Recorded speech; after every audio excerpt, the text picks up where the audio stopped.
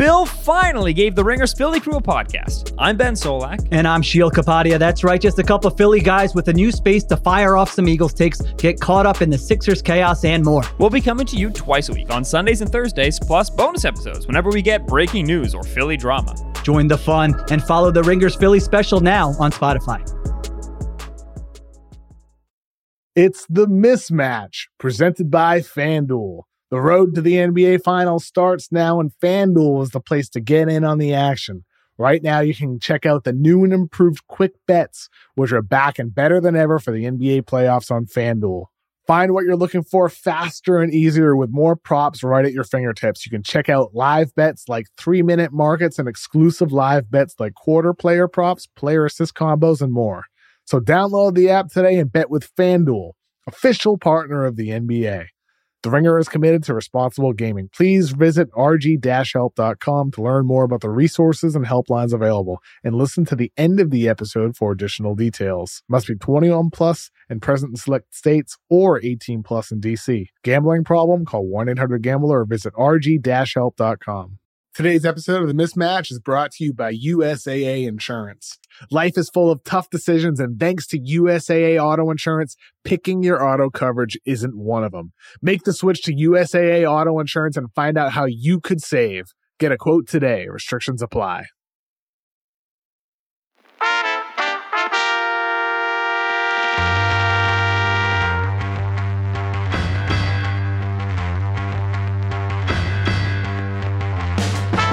Welcome to The Mismatch. I'm Chris Vernon. Joining me as he does every Tuesday from TheRinger.com is Kevin O'Connor, a.k.a. Kevin O'Bomber, Kevin O'Concert, Kevin O'Climber, Kevin O'Camera, Kevin O'Blazarian, Kevin O'Conflict, Kevo! Bruno! What's going on, man? How you doing today? Well, we kind of got the unofficial kickoff of NBA season as all of the NBA teams assembled for their respective media days, and now we'll have training camp going on for all these teams and straight into preseason basketball. And then about the middle of October, all the regular season games will get underway. But in all of these different cities, there was media day. There was news that came out of media day. There was a lot of coach speak. There was a lot of player speak, kind of nothing answers. But there was some interesting stuff that was said throughout the NBA that we will get to. I know you were in Philadelphia, which I do think stands out this year because they were a team, like many others at this point in the year, that were mired in controversy this point a year ago. Ben Simmons, is he going to show up for camp? Does he have a cell phone in his pocket? Doc Rivers is kicking him out. Like all that stuff. They had come off of the horrendous Atlanta loss, and then the whole Doc and Embiid, and now we are a year later, and you're in Philadelphia for media day, and the story out of Philadelphia, I can't imagine that you're going to be writing about anything other than the basketball that was being talked about and the basketball that is going to be played, which is very far removed from where we were a year ago talking about the Philadelphia 76ers and what their expectations were for the upcoming season. You summed it up, Chris. A year ago, they were probably the most fascinating, weird team. What's going to happen? Who's Ben Simmons going to get traded for? And now it's like, what level is James Harden going to reach? Yep. That's pretty much the main question around the Sixers right now. And he joked yesterday saying he lost 100 pounds. 100? I lost 100 pounds. Someone texted me yesterday. They said, was he actually serious? I'm like, no, he wasn't serious. He was joking around, being totally sarcastic. He looked the same, but physically he did. But just because you look the same doesn't mean you're not in better condition. I buy the Harden hype. I know I've always been a Harden apologist. You and I have been on different sides of the political spectrum with James Harden. But I think this year, Chris, can you and I at least agree on this point right here? There's going to be nights where James Harden just has to be the third best player on the team because you get Joel Embiid, who very well might win his first MVP this coming year after coming so close last year. And then Tyrese Maxey, who became nearly a 20-point per game guy. he could only get better as well. Can we agree that Harden doesn't have to be the best guy night in, night out for the Sixers to be a great team? Yes, I believe Maxey is going to be a star. Yeah, you've always liked him since college. I've loved You've Maxey always since been high on him. college, and I will tell you, one of the most shocking things for anybody out there is go look at last year's three-point percentage leaders in the NBA, and you're going to find him in the top 5. He's up there with Luke Kennard. He's up there with Desmond Bane. He's up there with Cam Johnson. He is not thought of like that. If I were going to say, hey, what do you think about Tyrese Maxey? What does he really need to improve on? I would imagine most people would say, he's got to be able to knock down jumpers. You got to be able to honor his shot. This guy was in the top 5 in the NBA in three-point shooting. Does he need to shoot it at a higher volume? Sure.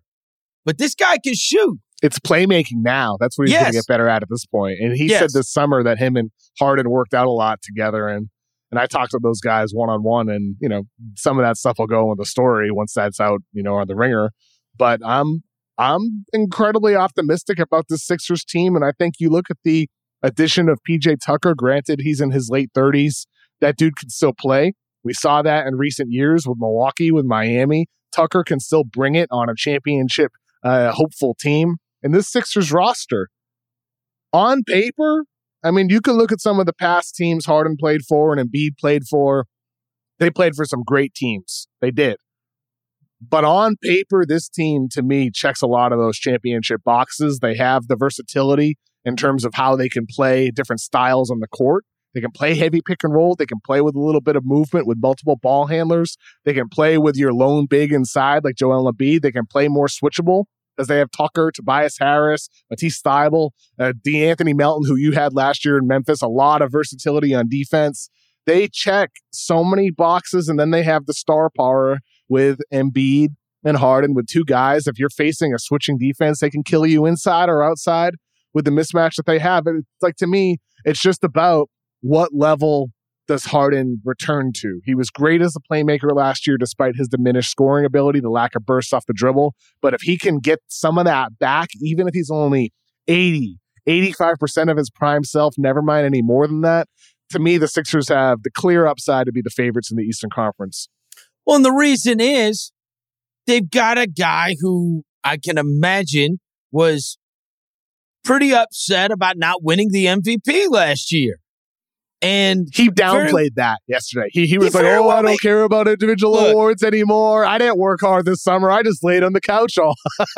I think when you're talking about like the All-NBA, when you're talking about All-NBA, when you're talking about MVP, when you're talking about this stuff that is still able to give a guy that's made $100 million a chip on their shoulder because they feel like they're not getting, their just desserts. And he very well may be the best player in the NBA.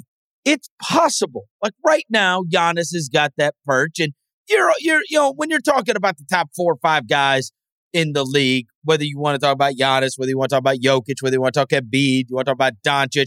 If I told you that this season, this guy is going to be the best player in the NBA, and everyone will agree that's the best player, two-way player, dominant on the defensive end, dominant on the offensive end, peak of powers in his prime. It's not a stretch. No, not at all. He's the best player. If Embiid is the best, he might have been the best player in the league last year. To me, I think he might have been, Is there 8 guys that you could make the argument could be the best player in the league this year? Is it Giannis, Steph? No, there's not Jokic. 8. No, but let me just list them out. Giannis, Steph, Jokic, Luka, LeBron, KD, Kawhi, and Embiid.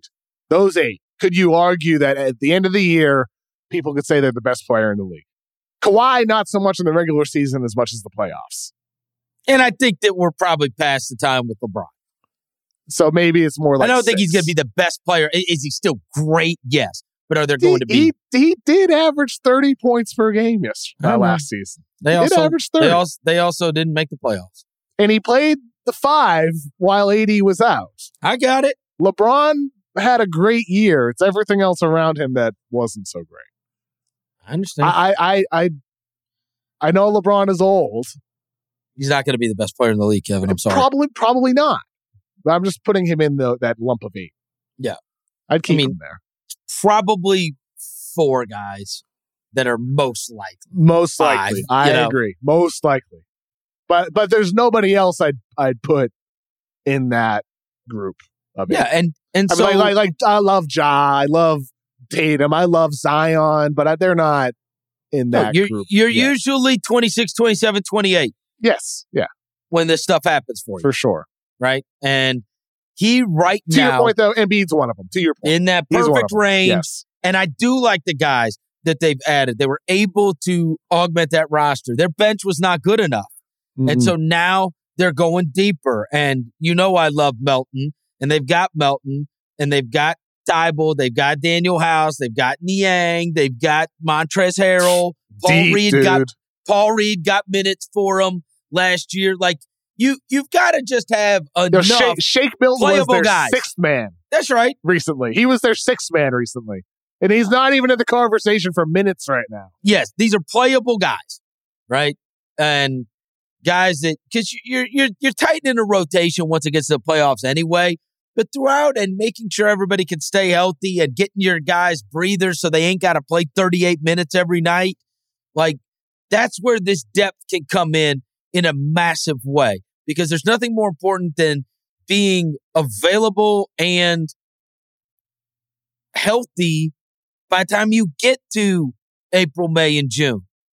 And part of that is not having to run everybody into the ground just to get the amount of wins that you need to get to be able to be a home court advantage team. But I think what we started off with when we were talking about you being in Philly yesterday is Philly doesn't have the drama this year, Kev. And I think it puts you at a super advantage to be in that mix, say, with Milwaukee. And Milwaukee's going to be going through having to get Chris Middleton back. But Milwaukee doesn't have any drama. They don't have anything surrounding them. And they're one of the other teams. Miami doesn't really have anything surrounding them because we've got 2 of those teams that we know are going to be possibly outstanding teams in the East, but have massive question marks about stuff coming in. And that is Brooklyn and that is Boston. For 2 very different reasons. You've got who wants to be there in Brooklyn. How does it go when Steve Nash is the coach? KD wanted out. Kyrie Irving didn't do this. Ben Simmons says all the right things right now, but who knows? And so they're a big question mark. Yes, their ceiling is crazy. Their floor is also pretty low. If it blows up or unhappiness or discontent starts to seep its way in onto that bench, into that locker room. And then you've got the total unknown of what's going on in Boston with what their situation is. Those poor guys have to go to a press conference yesterday, answer questions they absolutely do not want to be answering. It's right before the season starts that Ime Udoka is out as their coach. And now they have this coach who, yes, they're familiar with, but he wasn't supposed to be the head coach of the team. If we're being fair, probably wouldn't have been named the head coach if Ime Udoka had just decided I quit. They probably would have gone and hired another coach. They would have had a coaching search. They probably would. It wasn't the natural move over, but they're trying to hold it together right now. And Robert Williams is having the surgery and all that. So Gallo's out too. Yeah, Gallo's out. You're bringing in Malcolm Brogdon, who doesn't have the most stellar reputation as a teammate. I don't know, man. Like, I kind of feel like when you say stellar reputation, you mean like injury durability. Yeah, injury durability, and I'm not sure that I never sensed that people cried when he moved to the next city. So I tell you, he's the president. I'm aware. He's the president of the. Well, he's not the president, right, of the Players Association. That's nickname. Paul. That's a throwback nickname from college. Yeah. Oh, he's the president. Yeah. Is that right? Yeah, Virginia called him the president. Oh, okay. Well, he's now the president is there now. Boy, it's going to be tough for Grant Williams because I feel like Grant Williams is the president of the Boston Celtics. He's going to move over. What's Grant going to say when the president starts talking? Guess he's going to have to be vice president or something? Yeah, anyway, maybe. They got drama now. Not of any of their own doing. Brooklyn has drama, all of their own doing. Like literally the people within the locker room are the ones that have created all the drama. And you got that head coach thing. And so how much of an advantage do you think that gives the Phillies of the world who you were around coming into the season just because they're not dealing with anything except for figuring out how they all play basketball together? I mean, drama can always start. Yeah, It's I always guess. possible. In middle of December, January, maybe there's a rift between Embiid and Harden. Who knows? I guess what matters is what's your drama look like in April. Like at this point, drama could mean nothing. It could mean absolutely everything. I know Horford said, I believe it was Tuesday this morning, that he feels like they just picked right up where they left off in June. I mean, really? Like, did you? Did you really, Al? I don't know. That seems like a bit much to me. But if that's the way he feels, the team seems to be rallying around their new coach. I don't know. Maybe this could be something for them that, they use as a spark, and it helps chemistry within that locker room. We just don't know how it's going to develop. All I know is that with some of these teams that do have this drama, to your point, when you look at the Phillies and especially Milwaukee getting Chris Middleton back and, them retooling their roster a little bit, you got to feel a lot better about what those teams can be over the long haul of the season than what you can right now with a Boston or a Brooklyn, as you said. Yeah, and I just think it gives a couple of those teams a real advantage to just be able to come out and figure out basketball. And there's always a bit of exacerbation that takes place with these guys when they're getting questions all the time about stuff that is not. And even when you get the questions yesterday, all anybody wanted to talk about in Boston is what's going on and who's talked to Ime Udoka and what do you feel about this? Same thing with Phoenix. Those poor guys, they're all asked about Robert Sarver and what'd you think about the Sarver thing and what'd you think when you read the report? None of them were talking about basketball, right? None of them. Like these teams aren't talking about basketball. Well, and now with Phoenix, I mean, obviously the Sarver stuff is That's what I mean. somewhat met a little bit of a resolution, but now they're dealing with the Jay Crowder thing too. Right. Which does affect their locker room directly at this particular moment. Because Of course it does. Jay Crowder goes from, starting every game to being asked to come off the bench behind a superior talent in Cam Johnson.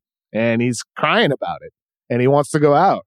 I mean, this self-proclaimed winner who, wants to be like another PJ Tucker, wins everywhere he goes. To me, this is a loser decision to leave a contending team in the Phoenix Suns. I find it absolutely insane that he's throwing this fit just because he's being asked to come off the bench and provide a spark, which is winning basketball. Yeah, I think it's because he's a contract here. That's when it becomes Hey, right. you know how you make your money and play into your late 30s like a PJ Tucker type? You do everything that the contending teams are asking you to do, and including if that means coming off the bench behind a far more consistent shooting player in Cam Johnson, who's the better player and has surpassed you. So I get it to an extent because you're right, it's a contract year. I'm not sure he is the better player. But Phoenix is going to pay you, man. They're going to pay you if you produce off the bench. Well, they have not. Hey, if you want to talk about one organization that you can't trust to pay you, Yeah, Phoenix. Especially on. with their weird who's ownership going to pay me? situation Who's going to now. pay me? You could have given me an extension right now. I just helped you guys win 60-something games. I mean, I'll be honest with Jay Crowder. He's 32 years old right now. He's one of the streakiest shooters in all of basketball. I love Crowder. You ain't gonna. There. No slander will be tolerated. A poor decision maker off the dribble. He's a solid player. He's a solid, tough, hard-nosed defensive player, but he's not. Who helped them become a winner? I agree, but like you can help the team also by coming off the bench. They won 8 more games than everybody in the NBA. I know, but he might go from playing 28 minutes per game and starting to playing 25 minutes per game and coming off the bench. Like, I just don't see the difference. They won 8 more games. If you're contributing to playing winning basketball, though, I think he's just slighted by being involved in trade discussions. Of course. Which we've talked about a bunch over the years. You understand, I understand. that you feel a certain kind of way. Yes. You get it. You wouldn't like it either. You would. Nobody likes it if you don't feel like you're valued. Is this tactic going to help you though? So I'm going to tell you. Is this going to help? I think it probably will. I think he'll end up in a better situation. And guess what? He's always on winning teams. And I think there's a correlation between those things. When you're the hardest worker in the room, that stuff matters a lot. And I think Phoenix is making a big mistake. Big mistake. By even, yes, poking the bear, essentially, right? Yeah, big mistake. I don't think you move off of him. No. I think he could replace Jay Crowder. All right. We'll find out. We will. Yeah. I mean, they got their own drama. I mean, Ayton, with the new contract, granted, he says he's happy they matched it. I'm still stuck on the fact that he said his NBA goal was to get his second contract. I want to see him produce at a high level on defense over the course of the season before I say the Suns are going to continue being a top tier contender in the West. I just want to see it. That's all. Today's episode of The Mismatch is brought to you by Hulu Plus Live TV. Looking for a better way to watch live TV? Stream your favorite sports and shows over 95 live channels with Hulu Plus Live TV. Get access to Hulu's entire streaming library, Disney Plus and ESPN Plus, all in one plan. Start your free trial of Hulu Plus Live TV today. Live TV plan required. Restrictions apply. Offer valid for new and eligible returning subscribers only. Access content from each service separately. Learn more at hulu.com. You have these different teams that are having to deal with the drama. Let me just say on the Suns real quick. The one thing that did really surprise me yesterday, because I mentioned this to a buddy a couple of weeks ago, that when that came down, that he was going to sell that team. When you and we did speak about this on a show. I said, reason that they need to do it this way is because what they're trying to do, without getting all the other owners involved in this, is to make it miserable to own the team and hope that he is defamed enough and just decides, I don't want to jump through all of these hoops and do this and do that and do this and do that and get fined $10 million and then have to leave for a year and then come back. And that you just make it so miserable that he just leaves. And then you have all of these other players and you get this encouragement of, and then you feel like, well, what's the fun of owning an NBA team? Everybody hates my guts now, right? And then they get the desired outcome, which is, yeah, he's going to get his money, but he's out of the league. And you ain't got to think about him, worry about him anymore, right? When all that's going down, after the report came out, and you saw all these players talking about it, and you says Curry talked to Adam Silver about it, Kyle Lowry said he talked to Silver about it, a lot of guys did. I said, you never heard anybody standing up for this guy. Never anybody of all the people, this guy's been in the NBA a long time. Who's out there saying, no. This can't all be true of this guy. I've been around this guy a long time. I know this guy. I've worked for this guy. That's not the guy I know. And it probably happened and I just missed it. But it for sure happened yesterday. And I was stunned because I just didn't figure it. And you know who it was? Booker. Of all people, it was Devin Booker. And not that he stood up for him. Of course, he was mortified by it. Same thing with Monty Williams, mortified of it and what they had heard from the report and everything else. But yesterday at Media Day, Devin Booker, of course, as one of the faces of the franchise, said, that's not the Robert Sarver that I know. That's not the Robert Sarver that welcomed me to Phoenix with open arms. But at the same time, I'm not insensitive to everyone who's involved in this situation. I understand that everyone's personal experience with other people are always going to be different. But it's tough to read because that's not the person I know. He's the only guy that I might have missed it. Steve Kerr had some like, that's not the guy that I know. Oh, really? Well, Steve Kerr had some, there's the guy that I know. That's not the guy I know? Yeah. Because you would figure, look, no person is all good or all bad, right?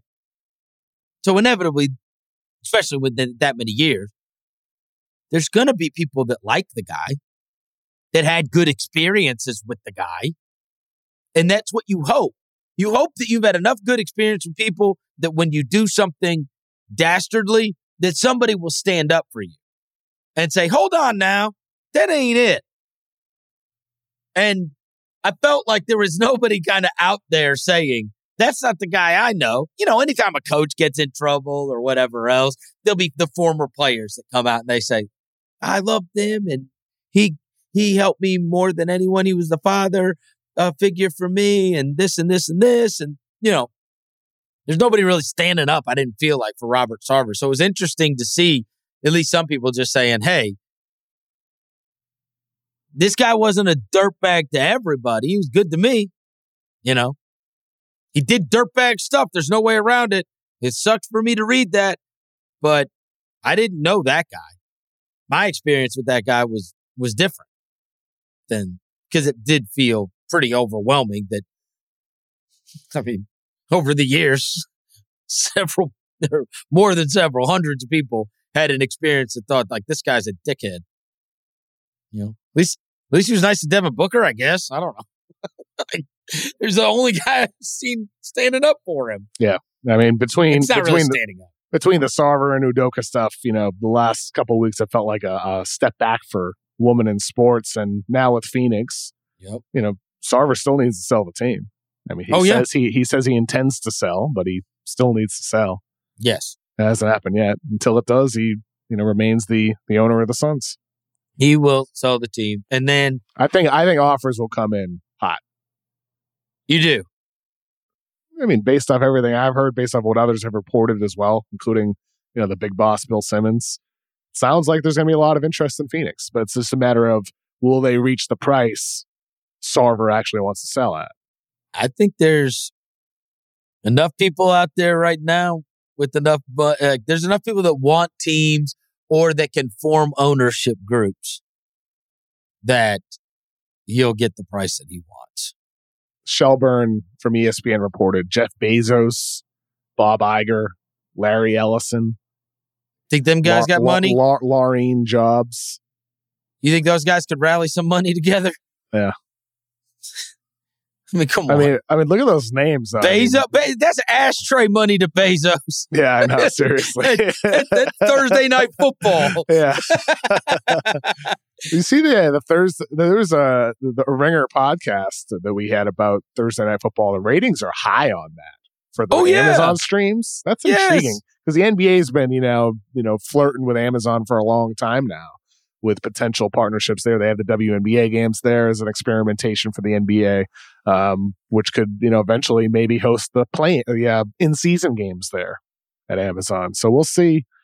But like, this has to be encouraging for other leagues when it comes to streaming, that the NFL is still booming on a streaming platform. Well, and the other thing that was encouraging, and we do tie this into the NBA, is, and I don't know what the impact would be if the NBA did it, but I read an article the other day saying that they got more new subscribers in that 3-hour window than anything that they've ever done. Amazon. Prime Day, all the other stuff. Wow. Yeah. That's crazy. Yeah, that's nuts. Because people were going, where's the damn football game? Yeah, and then I'm like, all right. I guess I'll get Amazon. Oh, yeah. and I get free 2-day delivery. Yeah, I've always kind of. This is great. I've always thought about doing this anyway. And I want to watch Chargers Chiefs. I think it was Chargers Chiefs. Yeah. Amazon Prime, no lie, is really good. Of course it is. Great. It's really amazing. Oh, you remember the days when it used to take 2 weeks for stuff to ship? You'd order, you know. Yes. Well, we're kind of back to them right about now.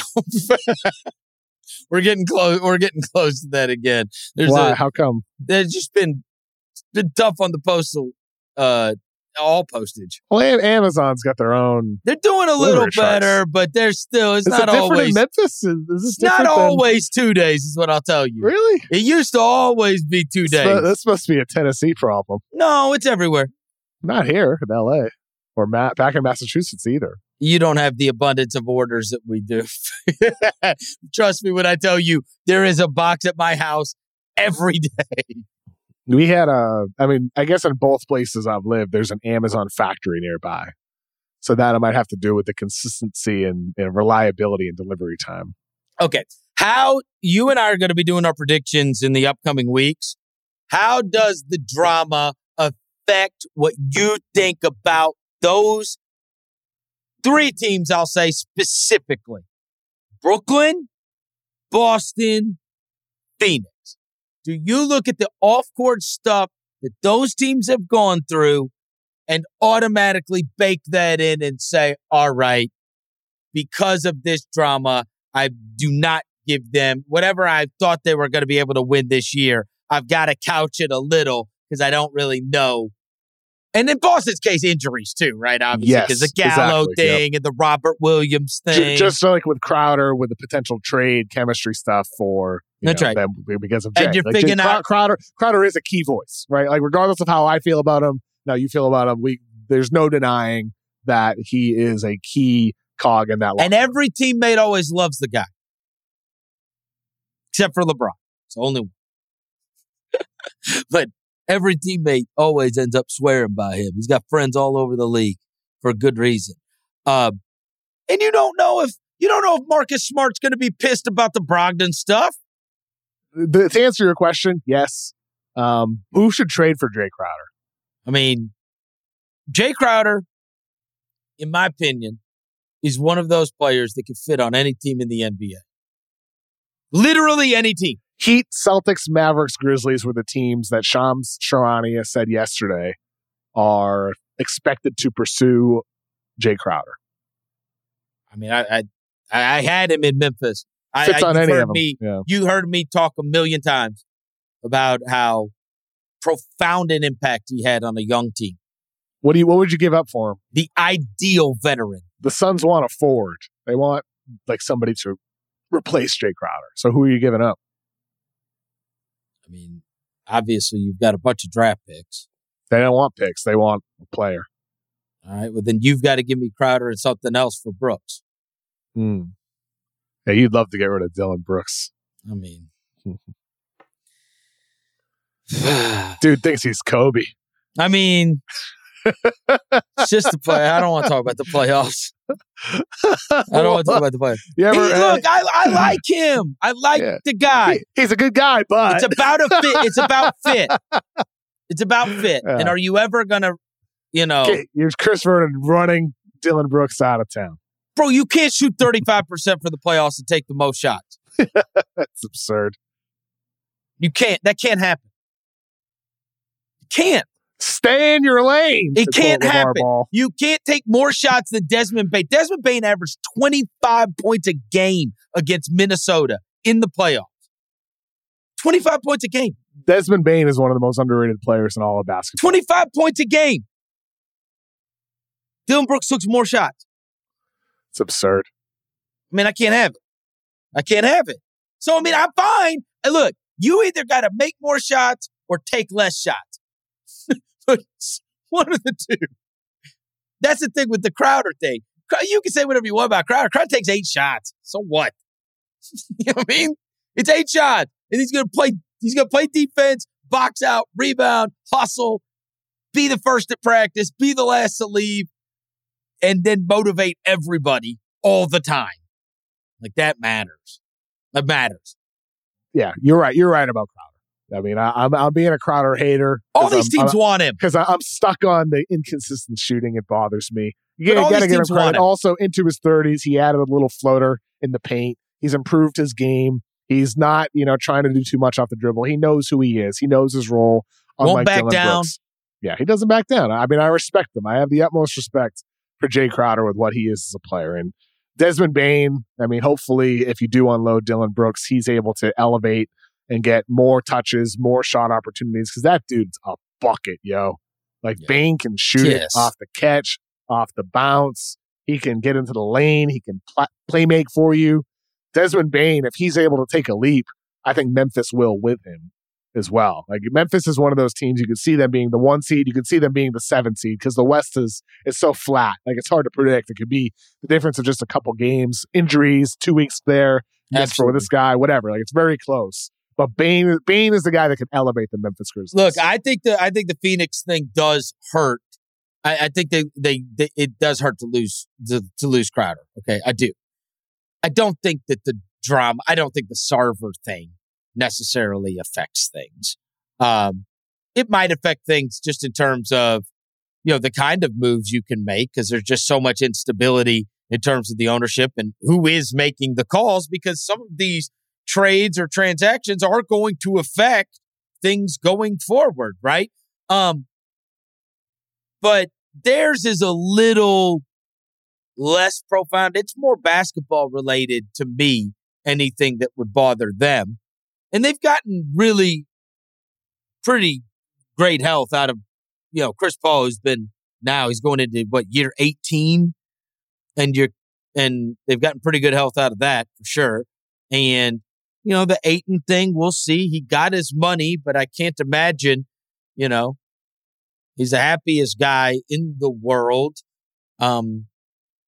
being, having to go out and get an offer from Indiana before he did get paid where he did. And so, but Phoenix, they won 8 more games than everybody. So we know what they are. I really don't know on Brooklyn though, Kev. And that's the one we haven't gotten into as much. Did you listen to Ben? Did you listen to the Simmons interview with JJ? Portions. I listened to it. I was disappointed JJ didn't ask him about shooting with the wrong hand, but that's just me being selfish. I know that's you being selfish. I don't understand why Ben Simmons just hasn't talked at all. It's not like he is some guy that can't eloquently get across his point or his feelings. I know that he expressed that he'd been going through a bunch of stuff, but I do kind of feel like it might have been better for him to look. There's no question in terms of how much he got destroyed in the media over the course of the past 18 months. It would have been better for him to talk than to just sit there and take it. And anything that anybody said, take it. Because it obviously bothered him. I don't really understand it because it wasn't like, to me, Ben Simmons came off as a guy that sometimes there are guys that just say, I'm confident in who I am. I don't give a crap what people are saying. Okay? And then there's the guys that fire back and say, hold on now. You're not going to get to say this about me without me fighting back. Okay? And that's like, say, like what Durant does, right? Anytime Durant sees any kind of thing about Kevin Durant, he'll jump straight on Twitter and call you out directly for the world to see, right? He was this weird medium of a guy that expressed that, yes, he internalizes it. He does know what everybody's saying. And it did bother him to the point where he said, I'd type out tweets and then not press send. Or I DM'd Shaq. Or I almost reached out to Rick Bucher. So he has he knows all of it. And he knows what everybody says. And yet just kept silent about everything for basically 18 months. I mean, that's the first time anybody's even heard him talk, really, for the most part, for like 18 months. And I found the whole thing, that was the one part that was a little odd to me because I was very respectful of him talking about his mental health stuff. I was very respectful about him talking about the back injury, and some of the injury stuff seemed very, very real. But these are all things that he could have just explained to everybody. Like, yo, stop saying I don't want to go to work. Stop saying that I'm not hurt. Like I am hurt. Stop saying I left a group text. This is stupid. Leave a group text. Like, do you know what I mean? Like, stop saying that this and that and this and stand up for himself because he clearly is a guy that, when given the opportunity, did stand up for himself. And yet just, I don't know, man. It's fascinating. when it was couched, my buddy Tommy Alter is on the podcast, and Tommy and I think JJ are both like in awe that the guy can take all these arrows and not, the discipline to not fight back. But it's usually easy not to fight back if you really don't let the stuff bother you. But he was clearly bothered by this stuff. And I left the interview not knowing what to think about him. I'm being serious. He comes off decently likable. He's obviously got a lot of confidence. But on the other hand,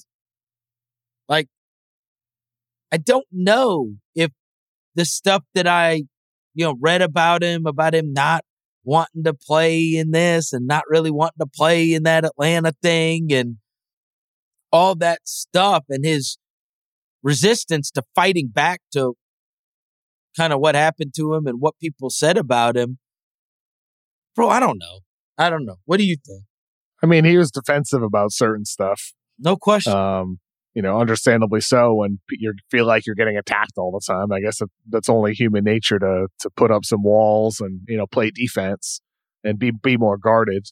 I know he mentioned how he felt like he'd post a picture of his dog or a car or whatever, and people would be saying, "You got to be in the gym."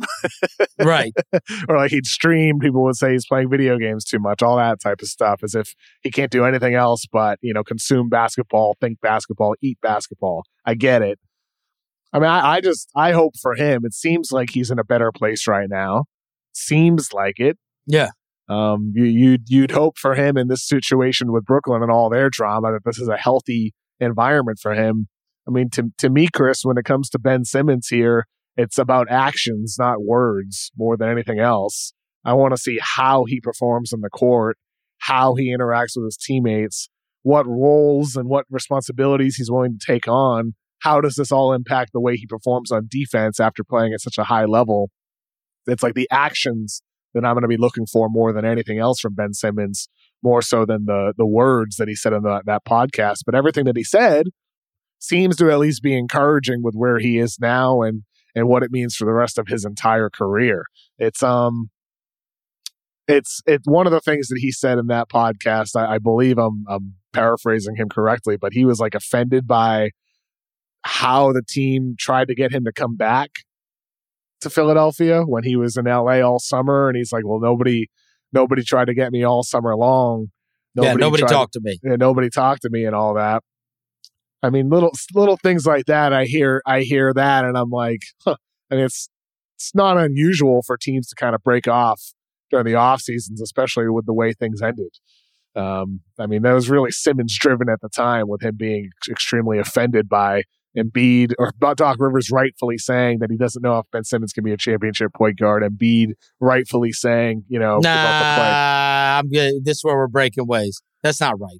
You think you don't he was do that. Throwing him under the bus? You don't do that. You don't do that. Yeah, but Doc comments, you have a problem with that? Yes. You don't do that. You don't do it. He shouldn't have done that. That wasn't the right thing to do. It wasn't. You don't do that to your employees. And, a teammate. I get it. You're the coach. You hadn't won shit since KG played for you. So, I mean, calm down here. He got to throw down. Who do you throw on? Mr. Blown 3-1 leads, right? Yeah. That's I bet you wouldn't. Hey, look, I bet you wouldn't be saying that if you'd have thrown James Harden under the bus like that last year. Somebody would have come in and said, "Can you win with James Harden?" And he said, "I don't know. Ain't nobody else done it. I guess if I'm a miracle worker, I can." I mean, you'd be like, "What is Doc saying?" So no, I'm not going to let that one slide. Doc should not have done that. He should not have done that. The context of that wasn't like he was criticizing. He was just saying, I don't know the answer to that. Like, we got to prove it. We got to build. You know what the proper response would have been? If I was Ben Simmons and I would have said that, I'd have gone straight on TV and I'd have said, I don't know, Brett Brown's ass could if Kawhi didn't hit a 50 bouncer against us. We might have won it last year, so tell me if I'm good enough. Guy had one of the craziest shots in NBA history and knocked us out. Was I good enough then or no? Stop it already. That's not fair. I understand, Chris. you're right. But also in the heat of the moment, considering he scores 0 points in the fourth quarter all series long, the big moment at the end of the game, passing on the open dunk, in the heat of the moment after losing a game 7, I think on the other side of it, if you're Ben Simmons, you need to forgive too in that moment. Like, hey, I know you're heated. Like, people say stuff. I felt a certain way in that moment too. It's only natural. I feel like stuff like that, there's clearly still beef between Simmons and Embiid, Simmons and Doc, Simmons and all of Philadelphia. Everybody who lives there. What about him saying my brother still lives there and I love Philadelphia? I was like, what the hell? I can't imagine you're comfortable walking around. You know what I mean? Maybe I'm crazy. But I mean, I wouldn't want to walk around there if I was Ben Simmons. You know what I mean? People like got the, people were like burning the jersey and all that crap, wiping their ass with it. I don't want any part of that. I just moved to Brooklyn and start my new life. I am perplexed. I hear him talking. I hear Kyrie talking yesterday. Kyrie was on one too, boy. He showed up ready to talk. A voice for the voiceless. And then I hear KD talking, and I'm like, this locker room. I mean, if you're like Cam Thomas, you just got to be like sitting back like, dude, this is crazy. Well, remember Cam Thomas during Summer League was asked about the Steve Nash role, like wanting him to be more of a playmaker. And he's rolling his eyes. Oh my God. And you got Nash trying to run the show and Kevin tried to get him fired. Morris had a funny quote. Markieff Morris had a quote like, I've almost broken up with my wife a couple times and we're still together. Oh my God.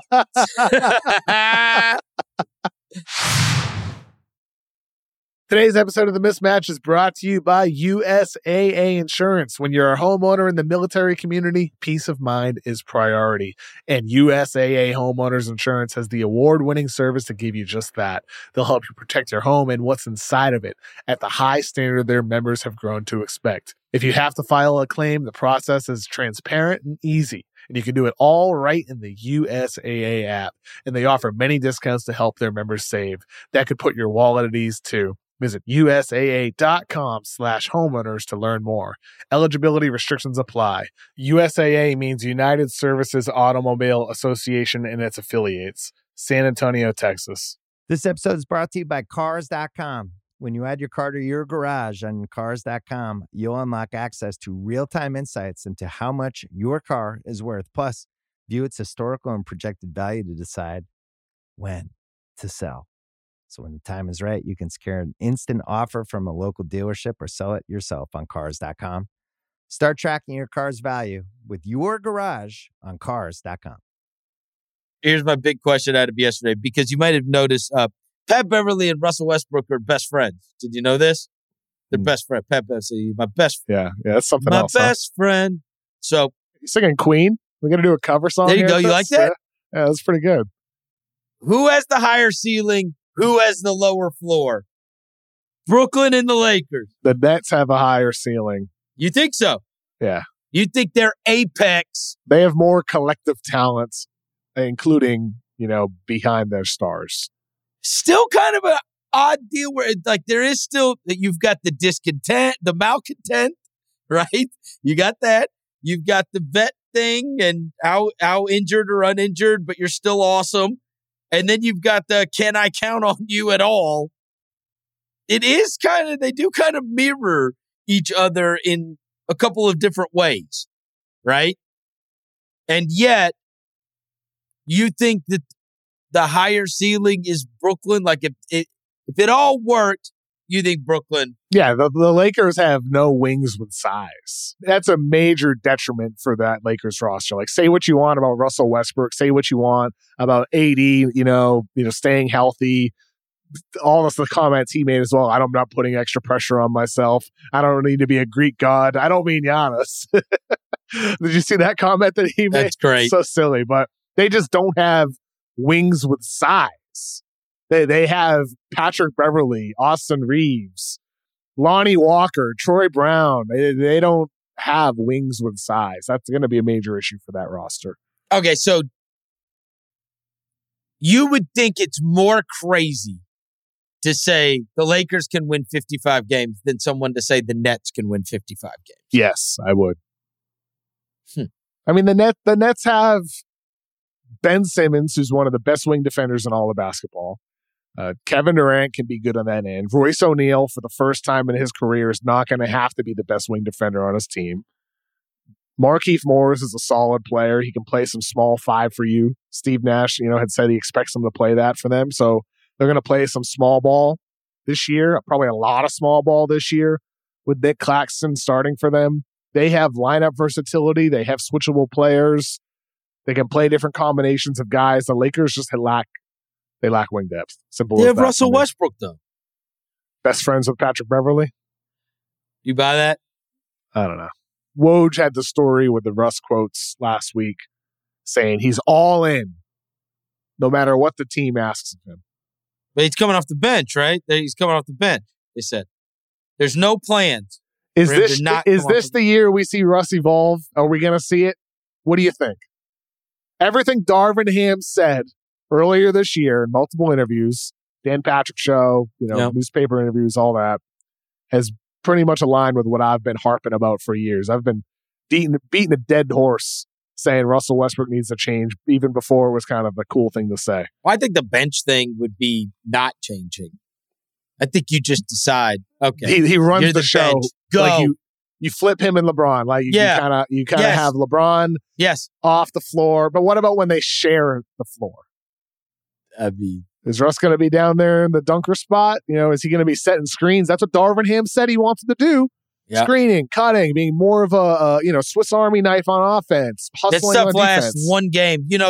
Frank Vogel said that too. And you remember he set some screens. Vogel never said it outright like him. Yeah, but he did it for like one game. You remember that? There was like that Memphis. one game. Against Memphis. Yeah, he did it in the year. One game. Yeah, he set screens for LeBron James and it worked fairly well. But not, and then he didn't set one for like the next 3 months. Yes. Yeah, I wrote about that during the season. And I think with Russell Westbrook, the signs are there. It's not like in Oklahoma City when he was playing with Harden and Kevin Durant. He wasn't a good cutter. Westbrook could cut to the basket. He can be an active, athletic cutter. But will he commit? To me, I think if it doesn't happen now, I mean, shame on, it's just sad, really, more than anything else. You have LeBron James and Anthony Davis as your teammates, and you're not doing and you got Lonnie Walker and Dennis Schroeder. Dennis Schroeder. Yeah. Kendrick Nunn, Austin Reeves, Juan Toscano Anderson. You think he's going to be excited about playing behind Dennis Schroeder or Patrick Beverly? Oh, my God. He's like a 10-time All-Star. Yeah, I know. It's not easy. Yeah, it's not. You're right. I hope he does like my guy AI. My guy AI came to Memphis. He was playing behind Mike Conley. And then, I never saw him play in Memphis. I never saw him play a game. They started the year on a road trip. And by the time he came back to Memphis, he was already not on the team. He had already gone back home. 3, 4, 5 games, something like that with Memphis? He went back home, yes. And because they were on the road, they went in the locker room, and they said to him, do you feel healthy? Because he had gotten a little banged up in training camp and preseason. They're like, do you feel healthy? In terms of not, getting out there and playing, and what's your status, whatever. Because Mike Conley was starting, right? And Iverson told him, he said, my butt hurts from sitting on the bench. So he said, my butt hurts from sitting on the bench. That was his injury. So good. I need Westbrook to do that. My butt hurts from sitting on the bench. AI the GOAT. But here's the guy, Allen was never gonna be able to do that. Yeah. Some guys can never do it. You know what I mean? Reinvent themselves. That's why we laud and magnify the Grant Hills, the Vince Carter. There's been a million of them, that have been at the top, been one of the best players in the league, and then have truly been able to reinvent themselves as a role-playing contributor. It's not easy, but there have been guys that have pulled it off for sure. Not sure if Westbrook's ever going to be that guy. Or if it's that time. Maybe it is that time. Maybe it's not. I don't know. We all knew it was a terrible fit there when it happened. Everybody knew that. It's like literally the worst kind of guy you can have with LeBron James. All you have to do, it's not that hard. If you got LeBron James and Anthony Davis, find friggin' 5 guys that can shoot the ball and can play defense. They won a damn title doing it. Those guys weren't even good. Friggin' Rondo was like their best player for 2 games when they won the thing. Caruso was playing big minutes and super important. Caldwell Pope knocking down shots. Danny Green, on and on. Like this wasn't even that good a team outside of those 2. Wasn't like they were loaded. And yet you go and get Russell Westbrook. And so I think it's now just everybody say the right things. Be a good soldier. Hopefully we could trade you. We're willing to put the draft picks in the trade to do it. Right? I think that's how this goes. So he may, if he just has to be cool for a month, he might. You know? He might. It's possible. And maybe Darvin Ham and Pat Bev can help the situation. Right? Probably less likely to back down. Russ just needs to find a new best version of himself. Simple maybe, as that. And maybe he finds it through his best friend, Patrick Beverley. You run the show. You run the show when LeBron James isn't on the floor. When LeBron is on the floor, you play like hell on defense. Active off ball. Like just simple as that. It's not hard. He's done it before. He just needs to do more of it and less of what he's not good at. It's really not that difficult. I don't think his evolution is as jarring as it's made out to be. You know, one of the other things, and this is what we'll close on, about Media Day is when you see the recaps and you see like the different videos hitting Twitter and whatnot and the pictures, that's sometimes where we talk so many times like it's fantasy world, and then when you see the pictures of stuff, it becomes reality. And I got to be honest with you, kid, when I saw that Donovan Mitchell. Oh, I thought it was a Zion. No, thing. The Donovan Mitchell in the 45 Cavs jersey. That felt weird. It did. It felt weird. Yeah. And the Zion, just Zion seeing him. Looking slim. Yeah. Yep. Zion looked good. Zion coming back. He did look good. I hope that's me in a year.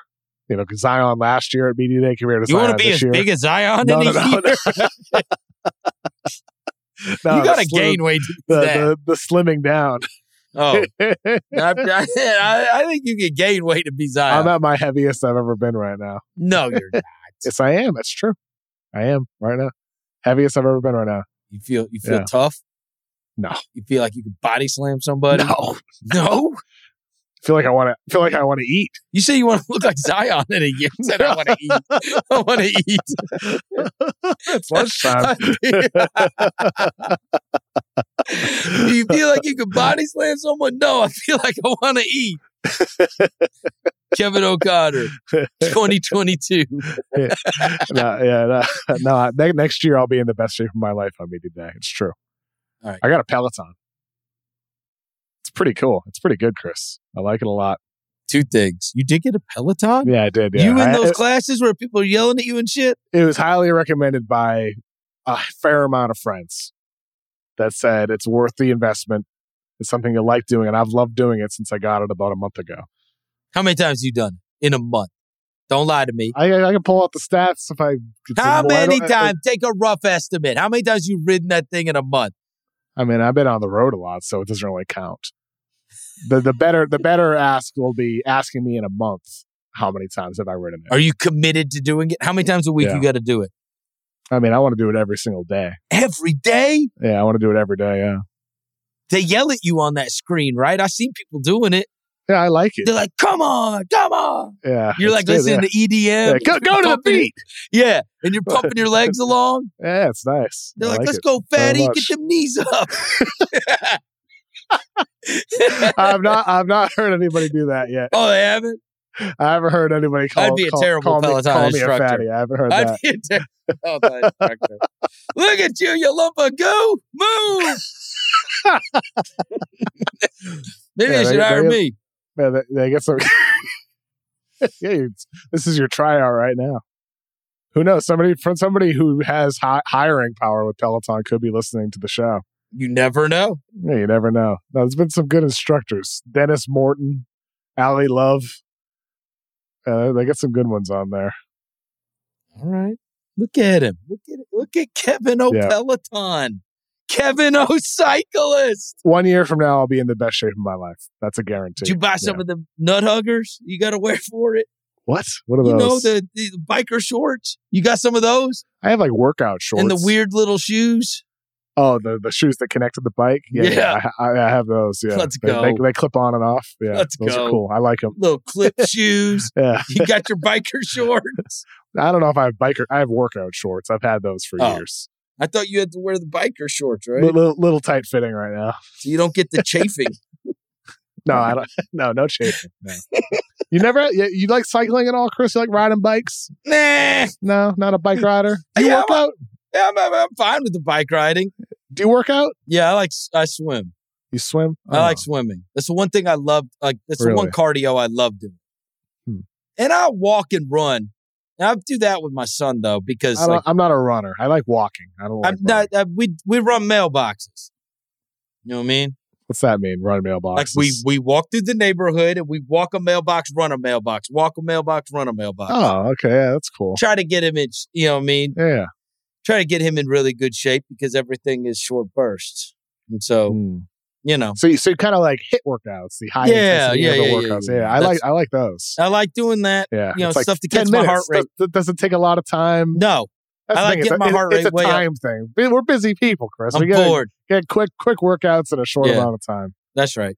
Yeah, mostly it's an eating thing. I think the bike thing. I think I was damaged. I went to back when I was younger.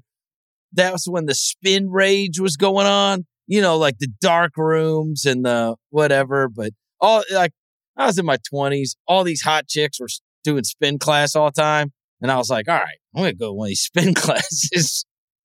And I got in there, and like there's probably like 2 dudes in there, and then me and like all these girls, and they like turn the lights down, you know, and they got that like, dinch, dinch, dinch, dinch, you know, like that kind of music playing, whatever. And I look over. I mean, these people, they're pedaling like 1,000 like miles an hour, like they're like standing up and moving back and forth and whatnot and whatever. And I mean, my quads were on fire after like 2 minutes, and I'm looking next to me, and their legs are going 1,000,000 miles an hour, and I was like, yeah, this ain't for me. That was your last time there, despite all the hot chicks. This is humiliating. You get any numbers that day, Chris? No. You didn't even make it to the end. No, they said, you lump of crap. Get out of here. What are you even doing in this class? Get out of here, fatty. Yeah, you're just here to see chicks. What's wrong with you? They were on to me, Kevin. They were on to me. When they realized I couldn't even ride a bike for 4 minutes and I'm in a 50-minute class. I'm just sitting there. Hey, I'm just sitting there on the bike watching everybody else. What a perv. Every once in a while, pedaling a couple times. Go pitch a tent somewhere else, Verno. Yeah. That was my last class. All right. Enough of that. Thank you to our executive producer, Jesse Lopez, as always. Kevin, I'll talk to you later this week. Have a good one.